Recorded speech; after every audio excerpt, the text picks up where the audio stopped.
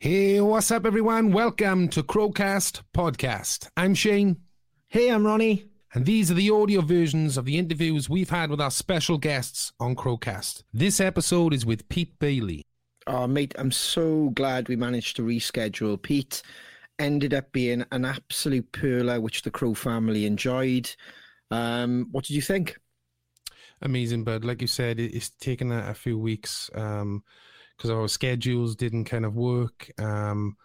So, yeah, really great to finally get him on and have a chat about where he's been, you know, what it takes to be a presenter on radio and stuff. But it kind of went deep, man, and I wasn't expecting that. And it was a really sort of uplifting conversation. Yeah, I agree. I resonated with a lot of it. This is available also on our YouTube channel because obviously we edit it for the audio version of Crowcast. But yeah, mate, something I really enjoyed. I'm glad we've known Pete for quite a long time via Primordial. They've always supported the Crows. We got really deep into that tonight, and we got deep into how it became Primordial, the passion that's driven behind it. And I'm really, really looking forward to seeing him again now in April when we do the show for him. Yeah, man. It's going to be a banger. Cool. Let's get into it. Here we go. Strap in. This is Crowcast Podcast. We impose their Crows!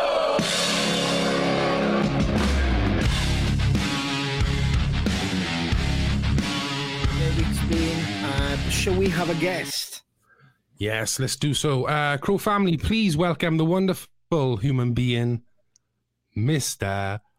Pete Bailey. Hello. Hey, what's up, Pete? It's good to know I'm a human being and not some sort of alien. Well, you never know. Do you know, I'm saying that a lot lately. I don't know where I picked that up, but I'm saying it a lot.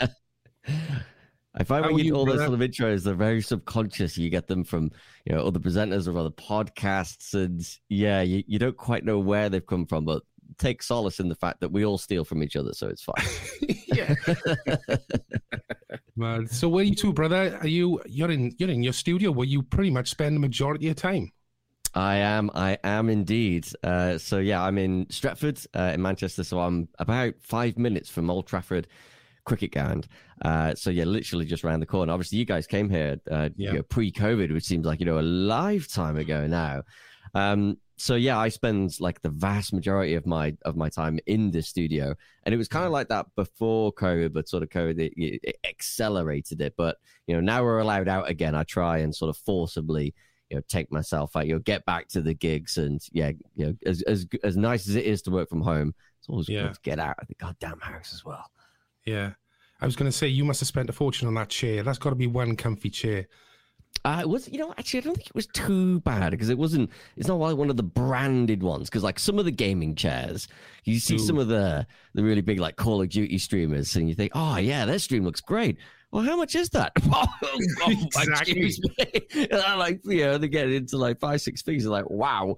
But yes, it wasn't like the branded gaming chair, but it's like it's pretty good though. It's not very rock and roll to say, but good posture is important when you're working at home every day. So yeah, it's very much needed. Well, especially with yourself, you know, if you're working from there as well. I forgot you live by Old Trafford, actually. That's pretty handy, you know, in the future when I'm visiting the best football team in Great Britain at the moment. What? Oh, are you What? Are you a Man United fan? I am actually, but that's You great are, to know okay, you live right, so well, close. That's great. Plenty of football chat then, because I believe the Newcastle fans say we're the real United. You see. United are anything but United right now. It's seemingly so. It's seemingly so. My friends from home, like in our WhatsApp group, they're all Man United fans. So I'm always teasing them about it. And yeah, Good man. I haven't had much to sing about for a long time, but I have at the moment, of course. But you know, I'll enjoy it whilst I can. No, I genuinely forgot we visited you, and you were so close because I think I went up a couple of weeks ago to watch and parked right by the cricket ground. That's literally, you would have been like 5 minutes. Honestly, next time, just pop round and come in for a brew, man. It'd be great to see you. You're more than welcome. I'm genuinely around the corner from the cricket ground. I couldn't believe how many people were renting their drives. That was a mad experience. Oh man, I need to get on that. But then again, I don't own this house. I rent this house, so I'm can I do that cheekily on the sly, or is it worth being booted out by my landlord? Probably not, I guess. But that's a good idea, though, because the amount of people we actually have to. So the council here, they give us this book of tickets, and so whenever someone's visit on match day, they have to put the permit out. And if you don't have these things, you will get fined around here. Like they love a good scalp around here, the ticket folks. Oh wow. Bloody hell. Yeah, well, I'll just be hitting you up, mate. Well, yeah, do it, man. Do it. I would do it that way. For anybody who didn't keep track, obviously, it's a pleasure to have you on, because this should have happened in November. And obviously, COVID happened and a ton of other things. And then we ended up in the studio. So it's great that we've managed to reschedule it. And like me and you were talking on the email, and life has got back to semi-normal, which is phenomenal, and you're now back at gigs. How's that been for you? Yeah, really good, because as I said earlier, and firstly as well, thank you for having me, man. I've been loving your podcast. I guess sort of kind of I've been, because obviously interviewing a lot of bands myself, sometimes what I forget to do is just watch and just enjoy. So I kind of have been like a bit of a what you might call a silent majority person. I really enjoyed your chat with Emma and John from Bowering, Jack J. Hutchinson, just a few off the top of my head that were really, really great.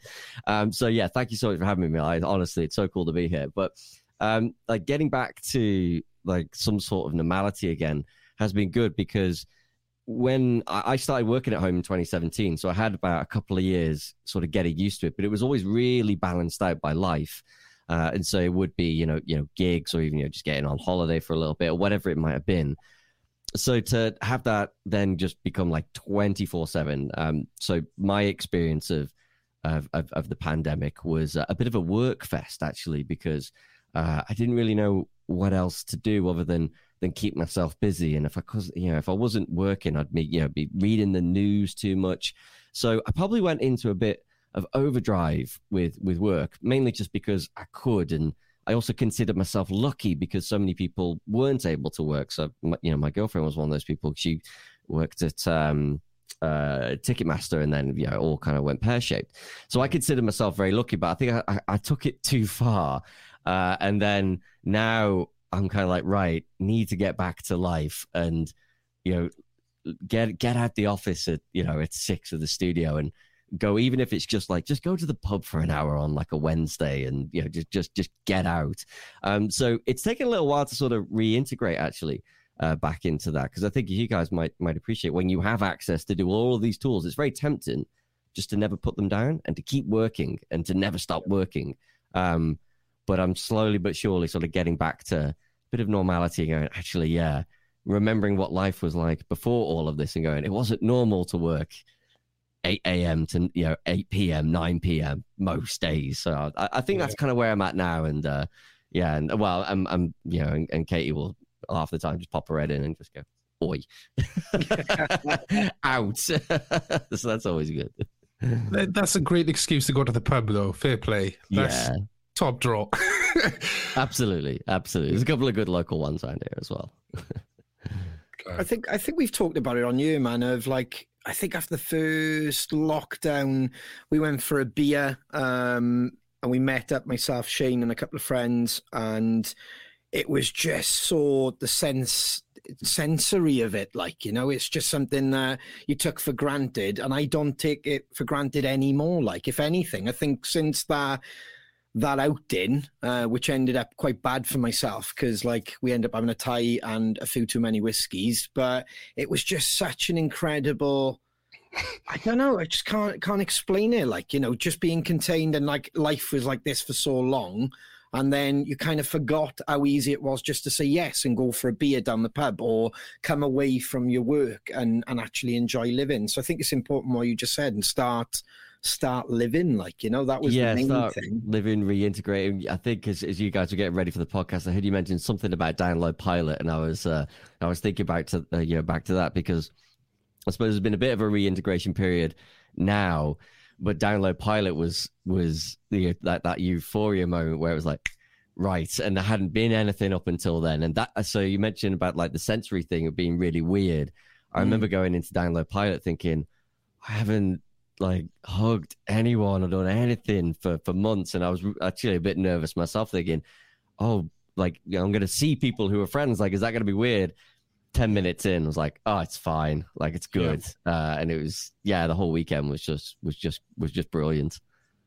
It's mad, dude, because we did a gig in Birmingham last week, and as we were driving up, Ronnie's by the side of me, and we passed a pub that we went into for lunch when COVID was at its worst, and they were kind of just opening the doors to have a meal, and me and Ronnie were sitting on the table, and it was like, we're sharing food, and even that was just, it blew Ronnie's mind. But doing the gig last week, we kind of forgotten about it until we passed the pub. Do you realize, oh my God, remember when it was really strange just sitting down and having a meal? Like, and that's just like the standard normal thing. Yeah, and I think it's going to be really interesting, say, I don't know, 10, 15, 20 years, and we'll be talking back in this period, and you might mention to someone the term social distance gigs, and relative, you know, new bands in 20 years' time be like, what? Be like, oh no, we had to gig with, you know, we had to do like rock and metal gigs in tables of 5. It's going to be a weird thing to look back on. The only thing you can't look back at that and go, well, there's just great tenacity, you know, to keep it going either way, even if it was just tables of 5, because I did see quite a few bands doing that. I guess it was better than nothing ultimately, and it did help, you know, keep things going in that in between. But it is weird. I know what you mean. It is weird to kind of look back and now going, oh, I can't believe that we were doing that. Crazy, and how quickly it became normal. That's another thing. How quickly that situation was normal. And then to do what we took for granted was not normal. It was abnormal, and it was just a total head fuck. But man, I think we're on. Well, there's nothing much more we can do now. We all had your jabs, and I just think we just got to go for it now, man. And all the gigs are coming back in, including the one for Primordial, which was super stoked. Yes. Yes. Yeah. So, there it is. There it is. Yeah, genuinely cannot wait for that. It's and it's been a very, very odd journey to kind of get to this point. So it's called the Primordial General Mayhem. So we started out, and I guess a little bit of context on this with Primordial is that we're a little bit different set up as a radio station in that we're funded by memberships, and in the very beginning, shareholders. So there's about half of our members are shareholders and own a piece of the company. And so we decided, we're going to have an AGM. AGMs usually are very, very boring affairs. They're going, always your P&L and, you know, is all of the quarterly figures. We thought, all right, well, we'll do that. But I'll tell you what we'll also do. We'll also have a gig. So the first gig we did, it was back in 2018. It was I'm trying to think now, headlining was the Virgin Marys. So the Virgin Marys headlined, massive wagons and Big Boy Bloater and the Limits, and it was 300 people, and we organized it. So we were in the January of 2018, and we knew we wanted to do the gig in April just because it was an AGM. It's kind of where the tax year fell. We thought, right, well, we best do it in April. And we got to January and we thought, we really need to book this venue. And so we went from not having anything booked by like the end of January to hosting the gig it must have been about, just under 3 months, something like that. So that was a really crazy blitz. Then we had the second year, which was great because we had Massive Wagons back as a co-headline with Evil Scarecrow, which is brilliant. Like, that was so much fun. We had Scarlet Riot and Millie Manders. And then we booked Skindred, and then COVID hit, and we had to wait 2 years for Skindred in the end. And then the Skindred show happened in September of last year, and then so that was on a, and that's been a bit of a headfuck for us because we waited 2 years for that AGM, and we made it happen. We thought, right, because we had to push it to September, so it was in September last year. And we thought, right, okay, we want to get back in on track. We'll get back to April. So that now we're having 2 AGMs in the space of 6 months essentially. But as it's grown, we dropped the meeting part of it now. So it's just the primordial General Mayhem and basically the gig part, all the fun part just kind of took over it all really. And now it's 20, but we just fuck it. Like no one's coming for the P&L. No one's coming. And so we do those on Zoom now. Actually, that was one of the benefits because we had to figure out how to still do the AGM whilst we were in lockdown. And so we did it via Zoom, and actually in that instance, we actually figured out it was a better way to do it. So we just continued on doing that. We thought, right, screw it, we'll continue on. And then so now we're back in April with you guys, headline on the Friday and Dinosaur Pileup, and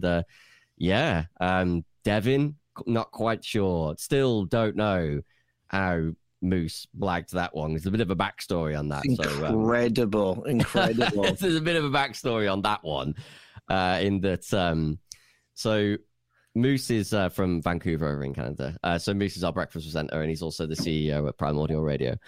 So Moose is from Vancouver, and I'm pretty sure Dev's from pretty much the same way as well. But our voiceover for the radio station is a guy called Bill Courage. So when I'm saying like the voiceover for the station, the bits in between the songs, hear them on all radio stations, Primordial Radio. He's a really like deep voice guy. He's an absolute legend. But Bill is also, as well as doing like our stuff, he does like stuff for like big films, big cinemas, and he did the voiceover for Dev's Royal Albert Hall show the first time around in about 2014, and he did the voiceover for the whole Devin Townsend album. And so the three of them know each other quite well, and there's sort of this kind of there's this weird thing going on. Like they're all pretty fun. Like Dev's weird, Moose is weird, Bill's weird. They're all fucking weird, right? But in the best kind of way. And then Devin obviously headlined Bloodstock Festival last year, and somehow Moose ended up on stage as part of the choir, and I don't know what Moose said on that stage of that choir, but whatever happened. Yeah, what's he got on Dev? I don't know what's going on there, but he had something in his back pocket and managed to convince Dev to do an acoustic set for us. So yeah, we're so looking forward to that. I think that's a brilliant story. And like, tell us more about Primordial. So how did you get involved with it? Were you there right from the start, or? Yeah, so this goes back even further. So do you guys remember the station Team Rock? Yeah. Yes. Yep. Yeah. So we were all a part of Team Rock back in the day. So Moose was so Team Rock as a company was a much larger entity that owned Metal Hammer magazine, Classic Rock magazine, Prog magazine, and it also had a radio station. So Moose was the head of the radio station. Dewsbury was the drive time presenter. I started out as a producer at Team Rock, and then eventually ended up as head of music, much to Dewsbury's disdain, because I essentially unseated him from that role at Team Rock, and we still joke about it today, but it's all good. So we were all part of Team Rock from 2013 to 2016, and for so many reasons, of which it would take a podcast in of its own. It did fail quite spectacularly in the end, and it didn't work out. Which was a real shame. But what we came out of that thinking that it would probably, there was a large feeling from all of us going, this is probably the end of the road for us, and we were going our separate ways. And like, I was actually in tears when Team Rock collapsed, because we'd all put so much into it, and it basically collapsed overnight. So it was quite a shock to the system, and we all had like a big emotional connection to it.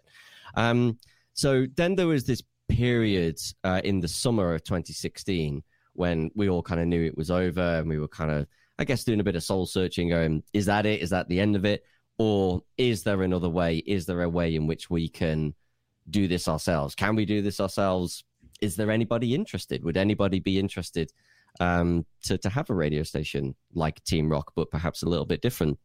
So it started out with Moose and Jews in Moose's living room. There's a sort of infamous story of Moose's gin drinking chair, where the pair of them were, just having a few berries, and then I came just shortly after that, and then so we started Primordial Radio as a podcast initially, and we started out very, very ground up, because the one thing that we had no idea about was whether actually anybody cared or not, which was it was a bit of a scary thing at the time, because it's you sort of put yourself out there a bit and going, well, does anybody give a fuck? And then the answer could be no. You're like, oh. And I'm sure it's like that, when you start gigging as a band. And I've said many, many times that I think for a band that it's so much harder playing to 10 people than it is to 1,000. Sure. So it was kind of like that for us in those early days. So we started out as a podcast, and we were going, well, we're thinking about doing this. Would you be interested? And we had the socials, and we started building it up. And then we did something called the Long Road to Brewing, which basically was a pub crawl. And we went to, I think it was 30 cities in 7 days. So we split up, the three of us. So I went to 7 cities. Jews went to 7 cities, Moose, and then we went to a few other places. And basically, it was a massive. It basically was a huge piss up, but really, actually, what we were doing was speaking to people and finding out, if we were to do this, would you be interested? And that was really interesting, because we got to see and really get to know the actual community and the actual people behind it, rather than it being we're going to do a research survey on Facebook and, and find out, does anyone interested? We're going to sort of press the flesh, and we'll go and find out. And we actually, I was flat broke at that point and couldn't even afford, a hotel or anything. So I was relying on the community to put me up. And I'll never forget Southampton. So went to Southampton, and literally one person turned up. Carl Dyke, and me and him sat in the pub for about 3 or 4 hours. I was talking to him about Primordial, and then he put me up for the night, and then I went on, and then there was 2 people in Cardiff for me. So I doubled my audience. And then by the time we got to Birmingham, there was maybe 30 people for us. And it sort of was gaining a little bit of momentum just on that particular one. So we kind of got a sense from that that there was essentially a demand, and there certainly was a hunger to have a rock and metal station in the UK that was going to play the music that we wanted to do and have all the freedoms and that sort of thing. So then we put a proper business plan together, and we did what's called a Seeders campaign. So Seeders is basically crowdfunding, but equity. So it's you're not donating money, you're buying shares. So on the first raise in 2017, we raised £135,000, and that got the company off the ground. So then that was we were able then to buy the tech to get the radio station up, and also as well just to be able to pay ourselves a wage to run the thing. And then we ran that for about a year. I think that was 18 months. And then we did a second raise, which got £120,000, and then we've been building steadily since then. Then we started adding more presenters, doing more gigs, doing much more on social. Obviously, we did the gig with you guys at Rebellion, and it, and then really it's sort of ballooned from there, and everything from. We've also done lots of our own merchandise and stuff like that. So it's been a very, very grassroots campaign to get the radio station to where it is today. Very, very unconventional, but certainly wouldn't change a single bit of it. I do feel like we actually have kind of done it the way in which a lot of bands start out with nothing and just grafting. Yes, totally organic. Literally, I love that comment you just said. What was it? Press the Flesh, was it? Yes, yeah. That's a great name for an album. I'm gonna write that down. Yeah, Press the Flesh. Write it down, Jay. No, I love that, dude, because everybody can talk the talk, but it's the people that actually get up and go and do it. I love that, because everyone's got the best ideas in the world, and on paper it looks fantastic, but I think that's sometimes why you can have a business plan, and on paper it looks incredible. But if you don't do your research and actually get to know your clientele, so to speak, you're fucked. No matter how much money you put into it, it's got to, the need and the want and desire has got to be there first and build how fast. So congrats, man. It's exactly like a band. Exactly like a band. Yeah, and it's been exactly like a band in that there's been many, many ups and downs as well, because I'm sure you'll know when that euphoria you probably had when you maybe sold out your first ever gig as Those Damn Crows, and you thought, all right, it's plain sailing. Like, and then the grind and the ups and the downs. Exactly. And coming on stage and saying, are you ready? Fuck off. You know, yeah. And we definitely have had that. So certainly in the, I guess because it's different, because our biggest challenge, like, so I think, when it comes to a band, the biggest challenge is winning over someone who just does not know you. So probably for yourselves, it's like winning over a Download Festival crowd. Okay, sure. You'll probably, to be fair, you'll have a good amount actually there for you now. But the first time you played Download, you probably were playing to a lot of new people. Or even if you're going out on a big support tour, you see it with bands like Maiden and Slayer when they were touring. It's like really hard to win over those fans. And so that's been like sort of our experience as well, because radio has always traditionally been free. Certainly in the minds of how people have their relationship with radio, because the BBC is funded via the license fee. I think sometimes people do forget that the BBC radio stations are paid for via the TV license. So there is some sort of mechanism of finance there. But for the most part, people still view it as free. And then, of course, for the commercial stations, they're funded by advertisements. So the big problem that we faced in all of this was that because in terms of the music we play, it's very broad and it is heavy. Like, we will play everything from like, Behemoth to you guys and, bands like Neck Deep. And so it's a real broad mix of everything you'll get within like the whole universe of rock and metal. That actually isn't too appealing to advertisers because advertisers want like the biggest audience possible. But we felt that it was appealing to rock and metal fans. And so it's still quite a jump for people to go like, if you want this, you will have to pay for it. So it's $5.99 a month for £60 a year. And I understand like subscriptions, fatigue and stuff like that. But for us, it's not just so much about like, hey, give us your money. Okay, that would also be good. Give us your money, please. All this shit's not going to pay for itself. And those pub crawls won't pay for themselves either. For us, actually, really what it was about is it was a lot to do with the power structure. So genuinely, our boss is my boss is all of the members of the station. And so if they're not happy about something, they'll let us know. But they're shareholders, they're members, which is a completely different relationship to the way it goes with advertisers. Now, I'm not having to dig at the way in which commercial stations run, because they can make it work for them and well done them. But if advertisers aren't happy about something, they will step in and go, we don't want this music on the station, and it will come off. And that for us was just like, that was a point of principle we couldn't concede. That was like, no, that's not why we're here. Like if we wanted to do that, I could just go and get a gig at Capitol or whatever, but that's not why I'm here. If I can't riff about the music that I love, if I can't introduce people to amazing new bands, like yourselves over the past few years and others that are coming up now, it's just not worth my time.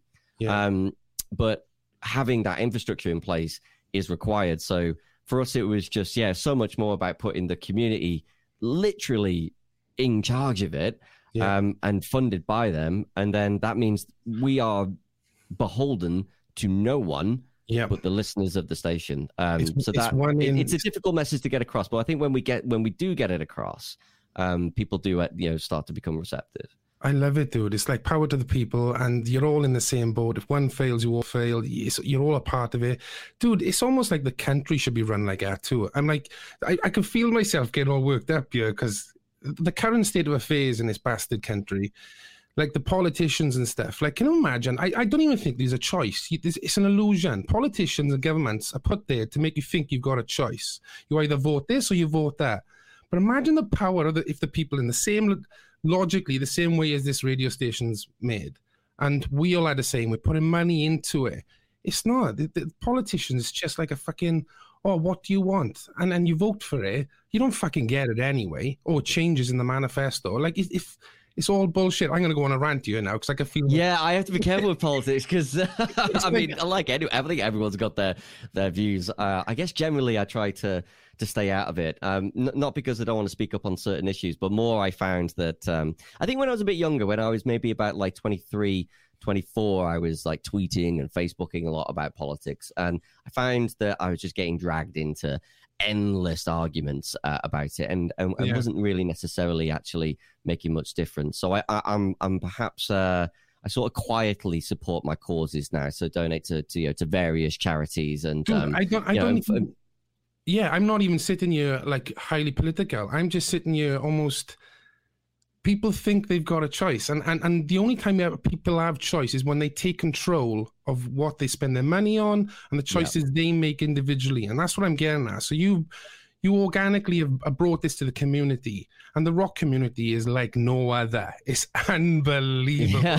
Yes. Like they all stick together, and I would take them over any sports jocks, because like they are in with you. If they're with you, they're right on your shoulder. So.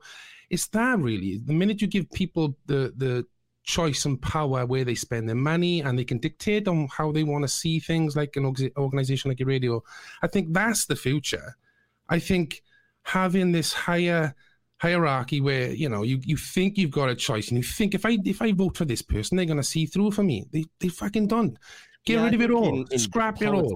Like the main issue that I can see is just there's so much corruption in the background that you can't see. Like money buys you a lot of influence, and I've always had I've always thought the whole way in which lobbying works is very strange to me. I get that you can have good companies lobbying, I guess, but it depends on your view of what is good.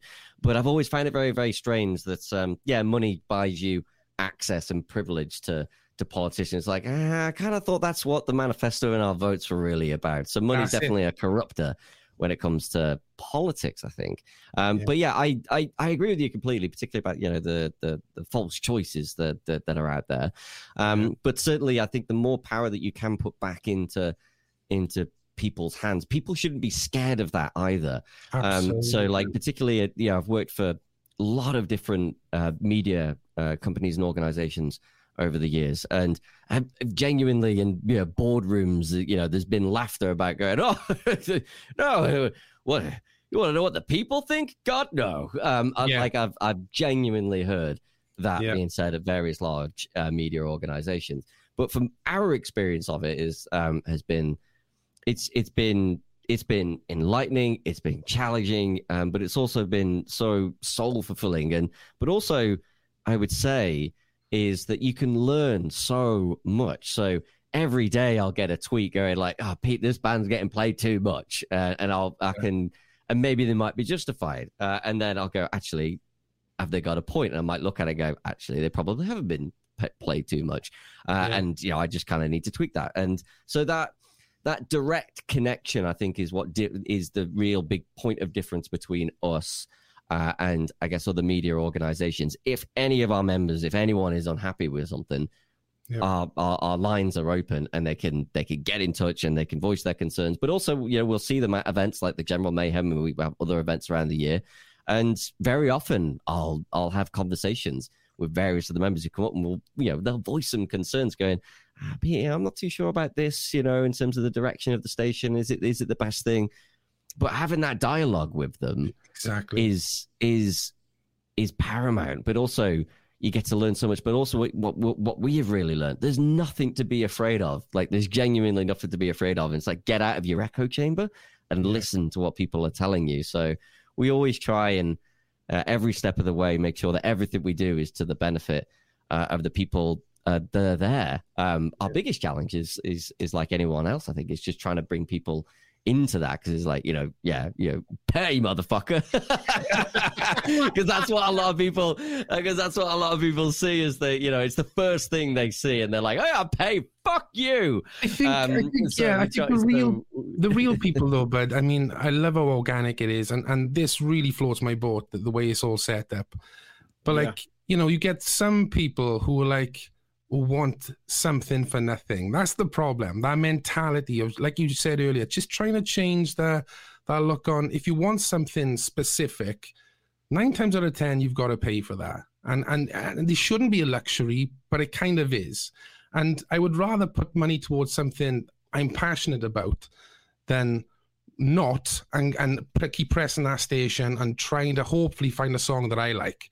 You know what I mean? I think this is where I have a hope, where after 20 years of the digitization of not just music, but everything, I think people are seeing the value in the things they love again. Because I'm not going to lie. So I'm 32. I grew up when LimeWire was a thing. And I just grew up in that time where, like, I didn't even know it was really wrong to do it, right? And, you know, I downloaded Linkin Park versus Jay-Z.exe, and yes, it fucked up my computer. I was right there in 2003, and I did it.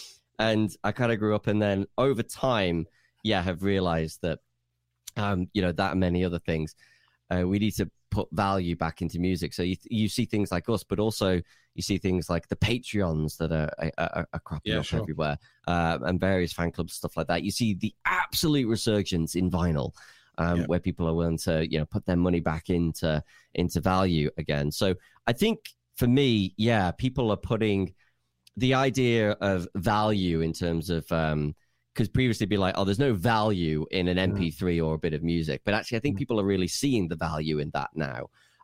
It's just how it's being borne out. So, whether it is a Patreon or a radio station, I think our relationship with music is sort of changing again. But hopefully in the better, because generally speaking, I don't come across too many people now, particularly in the music world, if it be just at a gig or whatever, who go, oh yeah, I'm just going to nick all this band's music. At the very bare minimum, they're paying for a Spotify subscription. So it's at least something. You know, I know, and I'm sure you guys know it's very, very little, but it's a mindset change, I think, most importantly. So I hope that can continue, that, you know, putting the value back into things. I agree, brother. Totally. Go on, Ron. Sorry. Yeah, no, I was just going to agree. I think if you want to be part of something, whatever it is, whether it is music, I mean, we've got so many friends who are part of your community anyway. And the good thing is they are solid foot soldiers, I call them, because they will passionately tell everybody, why aren't you part of it?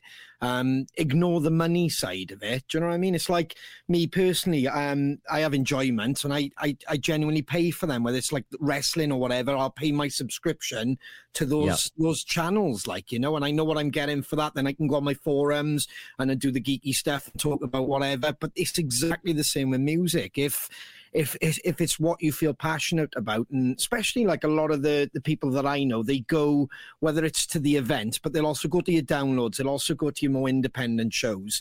So it is that community, plus they get to listen to a radio show that plays bands, like I said, that pretty much other people might not tend to put on there. So that's, again, it's the beauty of it, is that we can take those risks, and I'm sure you guys will know just how hard it is to get your song on radio. It's so difficult, and I think Emma Scott covered that really well in your podcast, where she was talking about the 30-second cutoff, and it's a thing. I mean, and I've seen it firsthand as well. If your chorus doesn't kick in by 32 seconds, it's like, so it's really hard. Some of the tracks that we've had on playlist, I mean, we had a band. Probably one of our most popular tracks maybe a couple of years ago was the band Wardruna, who are a Norwegian folk band, and it was a 9-minute like epic from like basically that would appear on a TV show like Vikings. But again, we took the risk, and the fam, they absolutely loved it. So we do get to afford that risk. That, and I guess the other nice thing, we don't have the adverts. So that's always a nice thing. But on the community side thing, it's like, you value your wrestling, and various other subscriptions. So it's just about giving people that value as well, and go, right, what do you value? Cool. Right, we're going to do that for you, and we'll keep delivering for you, week in, week out. Of course, you constantly learn, and things change over time, going, okay, I think it kind of like, again, with the band thing, I think there's so many great analogies here. Is like, as you grow as a band, you're not going, okay, well, we think, our first album sounded like this, but maybe we don't want it to sound exactly the same. So what we're doing now also isn't exactly what we were doing 5 years ago, but the principle remains the same. at the heart of it about what we're doing. And the real core of it is to our mission statement, if you will, when we started Hull was to serve the rock and metal community. That flat out was it. And that's it. And it comes in different guises, but that's what we can continue to do. And although it's been tough, but it's been a lot of fun at the same time. It's been like nothing I've ever done in my life. Yeah. So how many years have you been with Primordial? 2017 we started officially the radio. So I think there was sort of flitters of ideas at late 2016, but I say our official start was September 2017 was when we first started broadcasting. Wow, man. Congrats, man. That's brilliant. And it's only getting stronger. The link up there, guys, if you want to subscribe. It's over 2,000 members now, Pete? Yeah, so we're over 2,000, of which 1,700 are paying, and then we've got about 30,000 across social. We're doing stuff on YouTube and stuff like that now, and you're sort of building up the Instagram. So I think we're trying to sort of strike a balance a little bit where we're doing a little bit of free stuff here and there. So maybe there's a little bit more, a few more snippets on YouTube, so folks can kind of really get a little taste of us. And then then we'll sort of kind of like when you go into a shop, right? We'll give you the cheese sampler, and then it's like, right, we'll get you hooked. We'll get you hooked, and then, we're going to charge you all the money. Then you're going to walk away with all the cheese, right? You only got to say cheese to Ronnie and Dave. They'll be all over. Although, just remember, because talking Ronnie, you said about the fact that some of your fans are connected and a part of the radio station. There's actually relations as well. So we have a member, Jonathan Wingchurch, who is related to David. I can't remember I think he's his uncle. Oh, wow. Yeah. So one of our members, Jonathan Wingchurch, has been with us for years. I'm pretty sure he's David's uncle. Wow. Oh, we'll ask him that. He probably, I'm sure he'll authorize it. I think he's off somewhere a second, but he will definitely, mate, honestly, there's so many people I know. I received texts today, telling me to say stuff online to kind of wind you up and stuff. But I love that. I'll go for it. It was the banter it was. Well, Mike Davis, mate, he's a the Emperor of South Wales. There you go. There it is.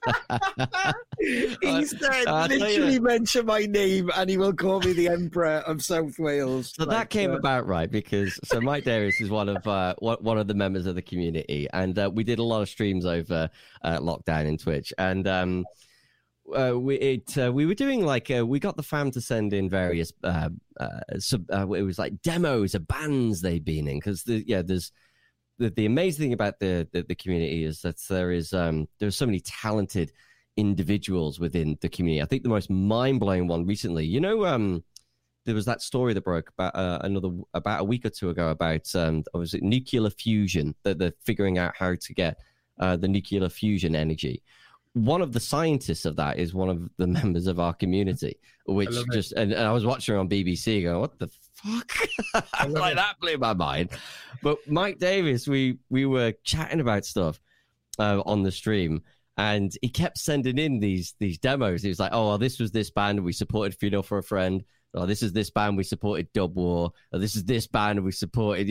I was like, you're the freaking Emperor of South Wales, man. I swear, bands. He's done it all down in South Wales. He's done it all. So yeah, Mike Davis is the absolute Emperor of South Wales.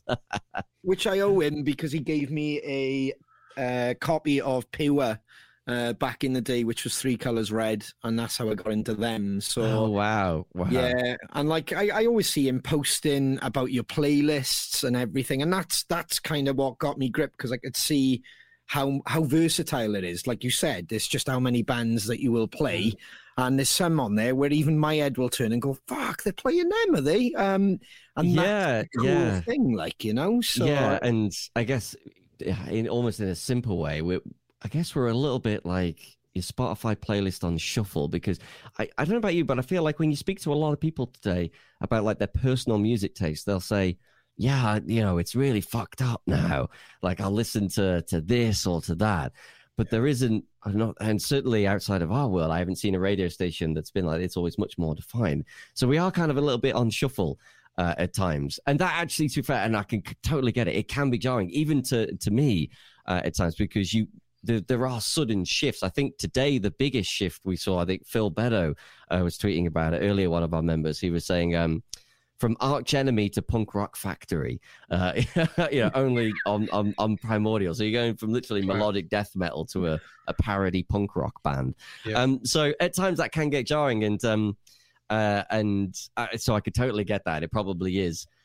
It's to a certain amount to our detriment, because we probably could tighten up a bit and keep people happy, but we still like that like to have the diversity. I would say if you're ever going to listen, if you're new to Primordial, you're ever just going to listen and you come in on a Friday, just be wary of Fridays, because again, this is something that I don't think any radio station has ever done before. So Fridays is called Free Spin Friday, and it starts at 7 o'clock in the morning and runs until 6 p.m. Every single song is a listener request, and there is no sort of curation in a sense. It is just like 2,000 members go just into the pot, and so it's 11 hours of requests all day. Now that can go. Now that like when you're back in the day, you go to a house party, everyone's changing the aux cord, and it's like. It's like that. Yeah, Free Spin Friday is a little bit like that, but it's good fun. It's good fun. That's brilliant fun. Bloody! How did you get to this point? Was this something that you always wanted to do? Were you that guy in school, constantly recording, or? Yes, yeah. So I guess my earliest memory of rock music was flicking on Kerrang TV back in the day. To be fair, they're probably still playing it. But it was, and I try not to make that dig, but I think it's just become apparent to everyone in the scene now. But no, it was Papa Roach's Last Resort, and it kicked in, cut my life into pieces. And I think I was about 10 or 11. I was like, oh my God, what the hell was that? And then you also had bands like Slipknot coming out with Wait and Bleed, and then there was Limp Bizkit. And then there was wrestling as well. Now, I know obviously you love your wrestling, Ronnie. So for me, I was so into wrestling for a good sort of 5-6 years. I have kind of fallen out with it. Not because I don't like wrestling. I think just because... Yeah, don't say because you grew up already. No, God, no. If anything, it's the time zones and stuff. And because I used to tape it on VHS, and my first wrestling show that I taped was the Royal Rumble 2000. If you remember that, with Rikishi and Scotty 2 Hotty doing the dance, and Cactus Jack had his pin tacks at the back, and but linked to all of that was rock music, and so that was like my gateway in. And then I was also a skater as well, so I was really into skateboarding, and I skated for a good 6 or 7 years, and nearly got a sponsorship at one point when I was about 16 years old. Wow. And then I kind of tailed off more into music. So when I got to college, so at school, when I was at school, I didn't really enjoy school too much. I got a little bit better towards like year 10, 11. But I was sort of finding my feet, going like, what did I enjoy? So I actually ended up doing okay just at the back end of school. But I kind of struggled a little bit because in the town that I grew up, being into rock music, you get, Grebo and like all of the usual bullshit. But I had like a good core of mates, so we were definitely like, the skater crew and all that. So it was quite tribal, like when I grew up. It was very, very tribal, like listening to rock music. And I think that like formed a big part of my personality back then. And then, so when I got to college, I went off to study multimedia, as everybody did in 2005. I had no idea what I wanted to do. So I just kind of went off and went to college and thought, right, let's just try and figure it out. Probably one of the best things I did, because I got to learn Photoshop, which is like where I spend about 90% of my time now. But through that, I ended up realizing that, I really, I knew that all I wanted to do, regardless of where I ended up, it just had to be something to do with music, because I'd also gotten into drumming at that point. And a big turning point for my life was I met Nico McBrain when I was 16. And I was, I said I was at college. I didn't really know what I wanted to do in my life, but I just wanted to do something with music. And so I went to one of these drum clinics. It was actually in Manchester, and my dad took me. And I was so blown away by Nico, not just because he was an amazing drummer, and I'm sure if you guys have ever met him over the years, but man, that's a guy that lights up the room. Nico's personality is larger than life in his stories and everything, and it actually led to me. So I had 2 fake IDs when I was 16, and I used them to get some tattoos. One of which was this Iron Maiden one.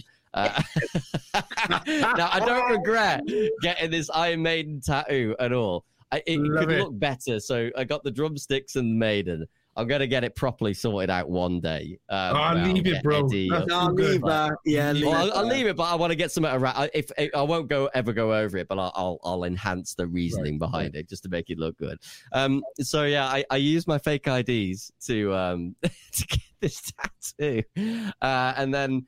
But for me, I walked away with so much inspiration from Nico going, you know what, if I am half as happy as Nico is, I think I'll be okay in life. Okay, the money thing, yes, it'd be nice to be as successful as Nico, I mean, whatever. But really, actually what I took from it was going, there's a man who's just enjoying his life, and he's been playing drums, even back then, he'd been playing drums in Maiden for about 20, 30 years.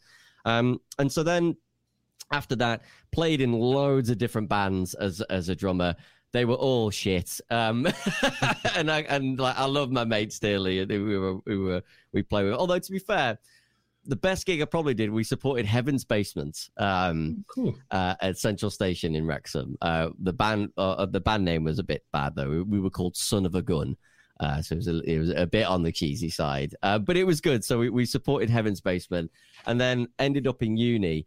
And as you probably experienced with various bands over the years as well, bands can very easily fall apart. Like keeping a band together is one of the most difficult things, particularly in the early days where you're figuring out chemistry and you're also figuring out commitment levels of certain members. And I went through that process about 3 or 4 times. I think after my 4th band disintegrated within a couple of years, I went, oh man, I just want to get into some rhythm. And then I got into radio by like pure chance. So the community radio station in Wrexham, Calon FM, was linked to the University, Glyndŵr. And as part of my module course, they said, do you want to do like a heavy metal show? I said, oh yeah, well, yeah, that sounds like fun. I'll give it a go. So I put together this show, and they allowed me half an hour at midnight on a Tuesday. And I think the first band I played was Emperor. Just to make a point back there. and then they eventually gave me an hour and then a couple of hours. And then I got very involved in the local scene in Wrexham, connected with a guy called Ian Shaw, promoter, booking agent, who you guys I'm probably sure aware of. So sort of started connecting up and interviewing bands. And then it kind of really snowballed from there. Within 6 months of that first half an hour show, so that happened, I think, in like January. Within 6 months, I was interviewing Slash at Download. It was a mental, like crazy 6 months. Wow. And then it kind of snowballed from there. And then I ended up, because I used to, one of the things I used to do was I used to come home after a night out, and I used to listen to Johnny Doom's show on Kerrang, The Temple of Doom, on a Friday or a Saturday night. And I used to get home at about midnight, 1 o'clock, and I'd be licked out. You have to drinking too much, and I'd just put on, listen to my headphones. And I used to listen to all the new stuff that Johnny was playing on his show. So when I got to meet him at Download Festival, I was like, oh my God, it's Johnny Doom. And like we just kind of hit it off, and sort of became friends. I did an internship, and then I ended up, basically, once my foot was in the door at Kerrang, they would have had to surgically remove it. I wasn't leaving. I was literally Leo from Wolf of Wall Street. It was Leo, was it? Yeah, going, I'm not fucking leaving. So, I was in, because originally it was supposed to be like a 2-week internship. I was like, no, fuck off. I'm here. And I made brews and everything for a good couple of years, and was at Kerrang for a few years, and then after that into Team Rock, and then I guess the rest is sort of history after there. So it was a long sort of way, I guess. All through it though was just I guess as cheesy as I might say, was just always actually more than anything, there was just this desire to play good music to people and just get music to people, because I think when we're left to our own devices, we fall back into the things that we know we like. And that's okay. Like, I do that. Like, you know, we all do it from time to time. But I kind of feel like musically, we all need a push. We all need a push to go like, hey, you need to listen to this, you know, get into this to kind of get you out of your own ruts. So I guess I've always been that person that's like, I'm going to get you out of your ruts. I love that, dude. And music, for so many people, Crowcast, people saying about, you know, how it's helped them through COVID and stuff, but music in general is literally the savior. It can literally pick you up. And even when you feel like shit and you want to, you know, hear the heavy stuff, and it lifts you, bro. It does something. And I've said this numerous times. There's something in music that will be scientific. I know it's kind of proven now it lifts people's, but I just think it's going to be later on in life, years down the road. I'm talking about the next generation. Music will become part of, and it'll be a necessity, as opposed to the government saying, musicians, go and get another job because COVID's it. Like, it's the reason why Nico is so happy. Do you know what I mean? Music has been his life, and he's lived it and given it to other people. And it's so fucking powerful, dude. And I think if you've got the drive like you have to, and that's your center of attention, anybody that has music at the center of attention, whether even if they're not going to be a musician or in radio, they're happier. They understand.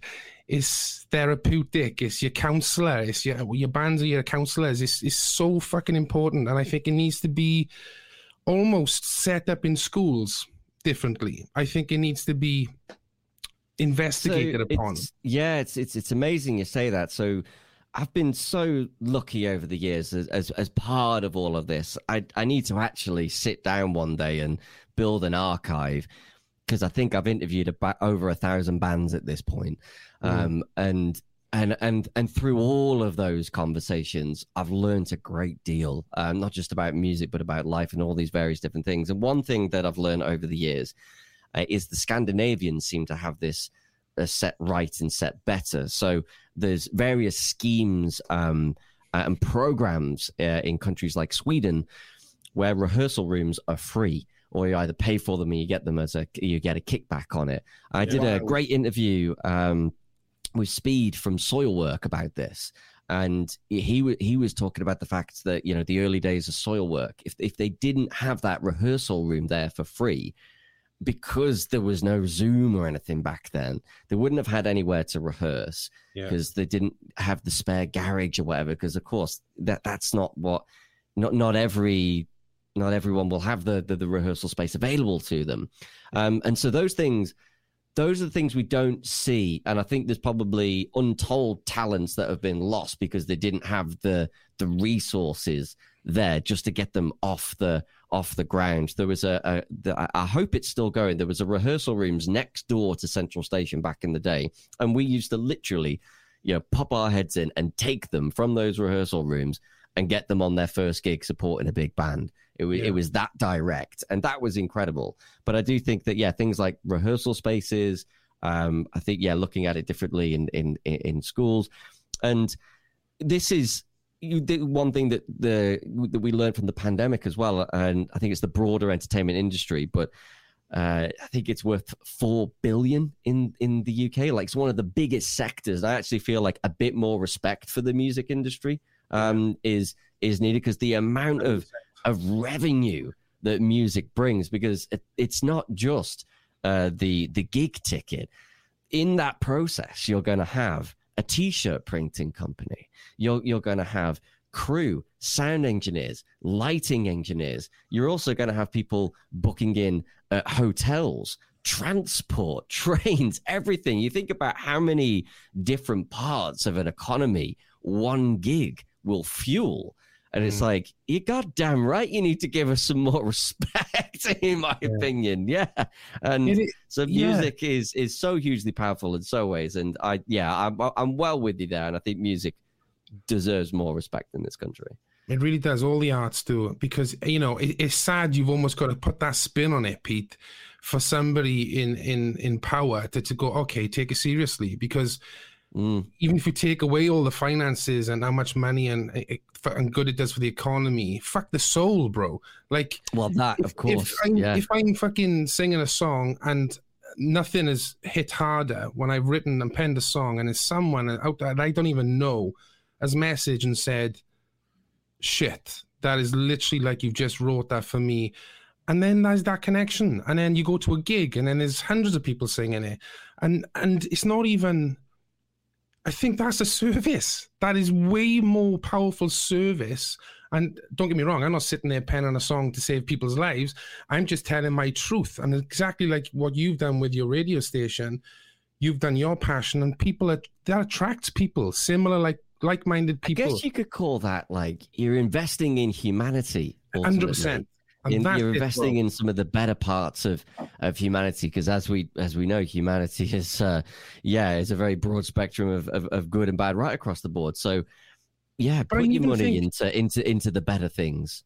But I even think the word art, the what that says to people. If you said art, like, oh yeah, okay, Ponzi art. Do you know what I mean? No, but like, it's not art. It's like it's the beauty and the fucking sheer evil of shit. That is art, and how you portray that in whatever your art is, whether it be music or it be fucking painting or what have you. But it's like just sheer expression, I think. And this is the amazing thing about it, is that you can take that right back to, as far back as 100,000 years, when we decided to scribble things on caves. Why on earth did we even decide to do that back in the day? Because we must have felt something. Our ancestors must have felt something about the world back then to go, it's to tell this is important to note. Yeah.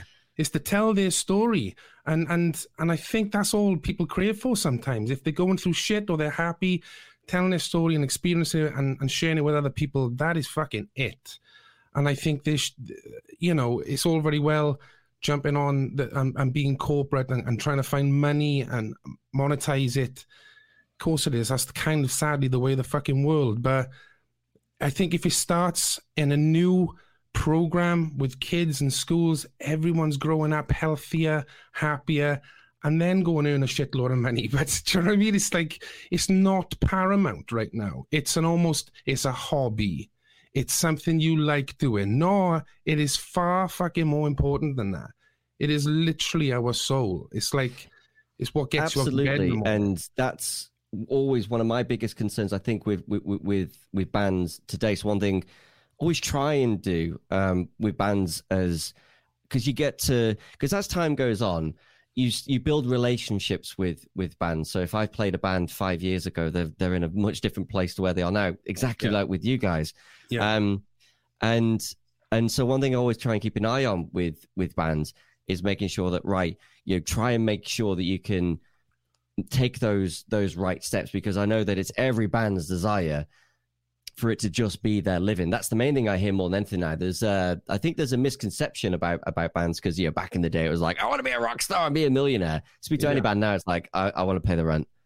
I want to pay the rent, and I just want to be able to do my art. Like that's it. So in my mind, we're talking there, like that's bare minimum stuff. Just paying rent, that's bare minimum. Yes, everyone's you should deserve a living out of this. We should all deserve. You put the hard work into it. You should definitely deserve a living out of it. But it comes back to the value thing. Exactly. And I think this is why it's so important for every step of the way. Wherever anybody in any part of the music world, but us as fans too, recognize value. And if you truly value something, put your money in your pocket. I think I heard you say earlier that I'm not doing the streams, I'm going to the cinema. Cineworld are doing £3 tickets now. I mean, what more can they do for you? Fuck, I didn't know that. That's yeah. I think it's Cineworld Fridays or something. I saw some folks incredible. That's incredible. So obviously this is where it's not so much of a music thing, right? This is a societal thing that's happened over the past 20 years. So it's music, it's film. There are some industries that seem to got away with it, like the gaming industry. Like they seem to have pulled a blinder. Like everyone's like, not only will I pay for the game, I'm going to pay for all of the, the extra guns in Call of Duty and the skins and everything. And there's all of that in there. So I think there is so much room for us within the music world to rebuild what was lost, but in different ways. And and I'm not saying that's like go out and buy CDs, because if you love CDs, that's great, that's fantastic. But we have a whole generation of people now who've just never connected with CDs, so we have to offer them something different. But we have to find ways to connect with people, and this is why I think things like these live podcasts, Twitch, the Patreons, all of that sort of thing are so good, because it gives an opportunity ultimately for people like myself and yourselves as a band, not just to survive but to thrive. Because as this all goes on, you'll want to be able to pay your mortgage, and you do this and that, and maybe enjoy a holiday. Nothing even extravagant, right? Yeah, but just live a fairly good life. And I think that definitely got lost. So I'm all for trying to rebuild that back. And any ways we can try and get that message across to people, I'm all for. I think it's getting people over the sticker shock a little bit, because everyone's been so used to free for 20 years. We kind of have to rebuild back, slowly but surely. But I do think it's getting there. I think you just hit on it then, man. The generation we're in now, and the era we're in, you can start a podcast or you have a community yourself, so everything's a lot more transparent now. Like the way you guys are talking then is perfect, and everybody gets that insight into it. So nothing's screened, or nothing is cleaned up, like, oh, you can't discuss this, you can't do that, you can't. So everything now is just general chat. And the fact of like Twitch and other places for people to go and get information on, I mean, that was a great thing about the lockdown, was I discovered so much about what's going on. Like, I had a look more at what was going on in my own house with what the kids were watching and stuff, and everything is there for you now. And it's just incredible how that info is free. Like, do you know what I mean? Or the insight is there, which kind of pulls the curtain back and shows you the reality of the situation, so... Well, you look at some of the biggest success stories, and a lot of it, will be independent folks, influencers. The ones that are really succeeding aren't necessarily, yes, the big media organizations can do it, but people are starting up, YouTube channels, Twitch channels from their bedrooms, and just with this sheer willpower, they are eclipsing some of these media organizations. Well, why is that? It's because what they're offering is genuine and authentic. And that's something that which people will really connect to. So I guess it's not even so much about the money in that sense. It's more about offering something that people really want and really value. Well, I think I'd be really good at not interviewing you guys or like asking you guys to a question, but rather you said there about lockdown and how it rejigged things. Did it sort of fundamentally change the way that you operated and thought about the way that you will succeed as a band? Because I guess avenues of revenue for a band is like, right, we'll tour, we'll make some merch, and maybe we'll get a bit out of the royalties, and that might be it. But I kind of feel like from a band's point of view now, there must be so many other different avenues you can look at and go, wow, we could do this, and we could do this. It's funny enough, Shane, like I can't say what it is at the moment, but like Shane said the other day, an idea, we were just chatting, weren't we, in our HQ, and it was the case of he had another idea off the back of this, because a lot of people have really resonated with Crowcast, like, do you know what I mean? And the whole point of this was a shitty time. Let's learn how to do this, because to some people it's quite simple, but to us it was like, let's set it up, let's work it out. There were a little few kinks. Then all of a sudden it was that, yet again, curtain back, years our lives. This is kind of what we're going through. A lot of bands didn't want to do that, which was fair enough. We decided to get, whether it be, pissed certain Tuesdays, and then we start chatting to people, and then you're getting an insight to their lives and the hard. And I think a lot of people didn't realize how hard it was for musicians, for actors, actresses, whoever it would have been at that point, how hard it was and their journey to get to that point. And like you just said then, of the struggles of the arts, and all we wanted was to make a living. That is the truth, like, that's any band's truth. But off the back of this, off the back of the last record, off the back of our community, which kind of like we got on the back of a van, didn't we? And we just went for it, Shane, and we played anywhere, mate. I mean, there's promoters we speak to now, and they'll probably say it themselves, that we got in a van, which I only realised was about 4 years ago, and basically played for free.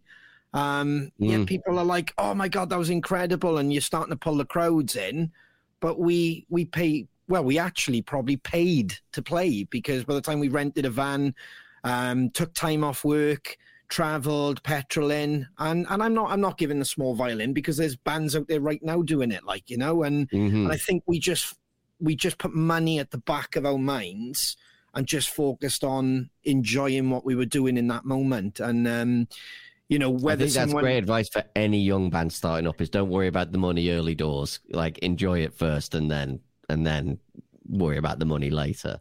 Totally. Yeah.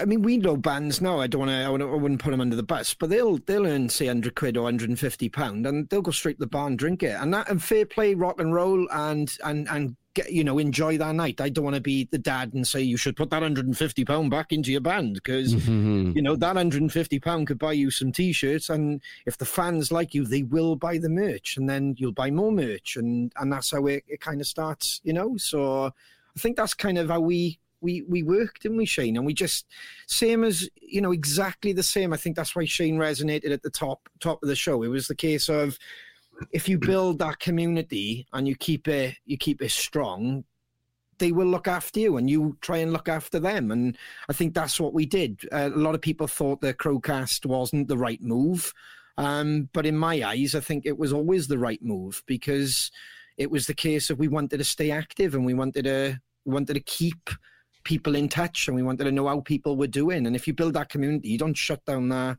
communication, like, you know, you guys don't. I think it's been a great insight into life as a band as well, though, because I think, for many as fans who, and I sometimes forget what that's like myself, because I'm so connected to this world, but what it's like just to be a fan, where you don't know what a 360 is, or, you know, riders and tech riders and all the bollocks behind the scenes, right? You kind of forget what it's like just to be a fan, and so they don't know all this back stuff. But actually, it can be good to know a little bit of that stuff, so you can kind of understand the fundamentals of it, how it works. But I think really the beauty of Crowcast is it's kept you connected to your community, to your fans. And I definitely saw lots of bands who did do that, who kind of sort of, you know, dropped off the face of the earth, and they're still kind of dropped off the face of the earth a little bit. So I think you definitely made the right move in starting Crowcast. The truth is, and I'm probably saying the same story, but Shane will jump in if I'm wrong. When everything was going to shit, we were there going, no, you know, we got to do this and we got to do that. And we're quite a good band of brainstorming. Everybody comes up with ideas. So when we were being told, no, you can't do that, we were like, yeah, we can, like. And then obviously it has happened. Like, we talked about having beers, and that's got over the line. It took a bit of time. It took the right amount of time. But then we worked with local businesses. I mean, at the right time during COVID as well, when they needed a bit of help. Coffee, local businesses, the chili sauce. So it's all branded, but it's still all that kind of roots to where we come from. And we genuinely were part of the process on that as well when we, Shane. It's not like a control thing, but it was almost like, to put our name to it, we had to like it ourselves, or we had to make sure that we were part of that process. And we would tell everybody on Crowcast about that. And I don't think enough people kind of do that, or that's just the way the world's going to have to shift. Because people are unlocking doors, whether it be podcasts or whether it be radio shows, etc., which are more transparent. That just becomes the norm then, where you have to give away more yourself. So, yeah, it have struck a lot of ideas for us, and where to take the band in the future, what we could do off the back of the band. But it takes that community to buy into it, and like you said, like the subscription, give us your money or whatever, but you do need that. It's a to and a throw. We'll give a bit of that, we need a bit of that, and then we can grow it, and then that becomes yours as well, and it just becomes one beautiful thing. Well, that's it, yeah, and obviously, yeah, with the subscription, it's just I think it's also like gentle mind going, don't forget, every single subscription just helps to keep funding what we're doing, so we can keep bringing it back to you. Have you had a chance yet to do like obviously we're live now, but like, I mean, like sort of live in a pub or a venue? Have you done like a live, you know, sort of press in the flesh podcast for No, but when you said earlier, because I didn't want to jump on the back and steal the idea, it is fucking great, but when you said like what did you say, 30 cities in 7 days? I think it was about that. Yeah. I love that. My liver didn't. I tell you what, his measures, fucking hell. I don't know How much is in the budget? Let's go. But Pack a bag, I'm seeing Primordial meets those damn Primordial meets Crowcast live cast in a venue, a real cool pub somewhere. You know, maybe it's me, Moose, and Jews, and three of you guys on stage. Maybe we could chat live with people. Dude, it's over a pint. Well, like, there's so many ideas off the back of this, right? And yes, 100%. You go and you do something because you're not doing what you were supposed to be doing, like going out gigging and stuff. So you do something, and something always comes of something. If you do fuck all, nothing comes of it. And it was just an idea to connect with our fans who's been there with us. So it's just connecting with them. We weren't thinking of a bigger scenario, right? Until we got to the point where, hey, it'd be good to get some guests on. Then that door opens. You get some guests on. Then you meet an industry. And then you're talking about that industry. Then they know people. They're putting up on their... And then all of a sudden, that network and the community is growing organically. Keep coming back to it. Organically. It's not money orientated. It's giving power and a platform for people. Look at all those wonderful people with their comments there. They got a voice, bro. And they're here every week with us. That we love them to bits. They come to our shows. There's little ditties that we make on this Crowcast that we do live. And they get it. They know straight away. That is so powerful. And that is the main reason we do what we do. Like, that drives me. It's like, what comes next? And then, I can't tell you too much, but the idea you just had there, we were thinking about taking Crowcast on tour. Yeah. Mm. And doing those special, specific things, and then maybe do a little acoustic set, you know. So I don't want to give too much away. Yeah. That was an idea. But there's other things that have happened now because of this platform, because we have secured a HQ for us. So there's lots of stuff in the pipeline. Oh, that's exciting. But that's only because, dude, we fucking did something. And it comes back to when we started this whole conversation and interview with you, you got up off your ass, dude, and you went and fucking did it. It wasn't about the figures. It wasn't writing down. The business plan came later. First, you had to go and see what you're capable of doing as an individual. And then that shit, the minute you go to the next level and open that door, you know, nobody knows what the fucking future's going to bring, but at least you're in the moment. You're fucking moving forward. As Dory on Finding Nemo would say, just keep fucking swimming, but without the fucking... Hold on. Dory's my idol. Oh, there we go. I love it. That says it. Honestly, fucking all. It's in the stars. I used to have that. So before I got the plush, I used to have on the wall, like in front of me. So before I moved up to Manchester, I lived when I was in London at the very start of Primordial, because it was flatbroke. I was living in a house share with 5 others, and everything was one room. You know, the bedroom, the studio. We barely had a living room, so I used to eat in there. And I had the little thing on there. It just said, just keep swimming. Just keep swimming. Just keep going. So yeah, I still have Dory always here. There's a little reminder. I love that. I love the fact you got that. That wasn't planned, folks. That was not scripted. No, I'd say it really wasn't. and I do think we'll chat about that pub crawl, which sounds absolutely brilliant. I'm loving that. I'm loving that. A few days on the road, constantly, show after show. Do you know what I mean? And that's almost like a diary then of what are you like on day 3 or day 4. Yeah, it was it was like that. Yeah, and like the first, it gets tough. I think I'd have to pace myself a little bit more now because the first couple were quite something, I have to say. It was funny actually. So I've been we're sort of like rejigging our YouTube channel a little bit, and where we started out, we just put stuff out and hope for the best. And then I was going through back like some of the old content today, and I was like, oh, that's actually hilarious, but I'm going to make that private, I think. That's one for the memories. That's cool. Look, bud, I mean, it's been a beautiful conversation. I didn't think it was going to take that avenue, but again, you sit there and you connect with people, and That was a wonderful conversation, bud. And let's do it again sometime, brother. Absolutely. And again, thank you so much for having me, man. And it's been great to come on and just chat. That is the beauty, I guess, of the podcast form, is that it's not like a set thing, because you know what it's like when, all right, you're on an interview run. It's like, right, you got your 10 minutes, right? We've got to get in this 10 minutes, because this is how it could go a lot for me. It's like, right, you got 10 minutes. We've got to talk about the new album, the tour, the single. It's like, it's a lot to grab in. So It's really nice just to chat. And honestly, cannot wait to have you back in April. And I just want to give a shout out to everyone in the comments. I know there's been plenty of the Primordial family that have come over today, but also to all of the Crow family as well. I've seen so many comments going. It's been like difficult to keep up with them. But just been, after been kind of seeing them on the side, and all of your comments have just been, so lovely. And it's been a real pleasure, a real honor to be here. And if you haven't had a chance to check out the PGM, which is happening in April, we would love to see you there. Like, we would genuinely love to see you there. I think we're coming up 70% tickets sold now on an 1,800 cap venue. So it's going to be a big night. It's going to be a big night. And I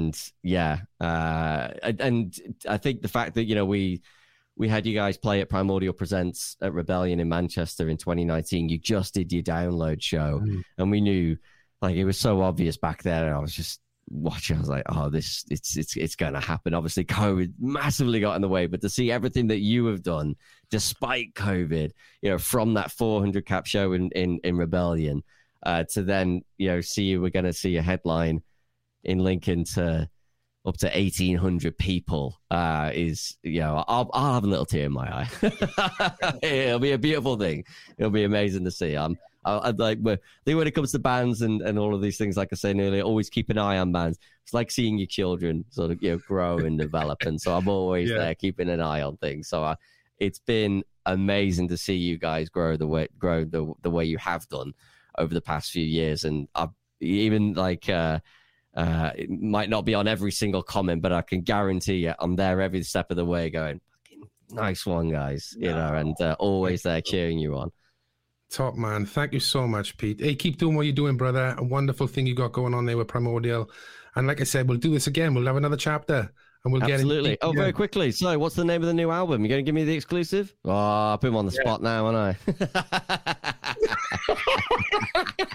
It's, what did you say earlier? Press the Flesh. There it is. I've named the new album for Those Damn Crows. There's the exclusive, everyone. We'll keep in touch, buddy. I promise you that. All right, guys. Thank you so much. Take care, Pete. Bye. Thanks for listening to Crowcast Podcast. Don't forget, this episode is also available to watch on our YouTube channel. For up-to-date information on everything Crows, follow us on all our socials or visit our website, thosedamncrows.com. Tidy. Ta-da!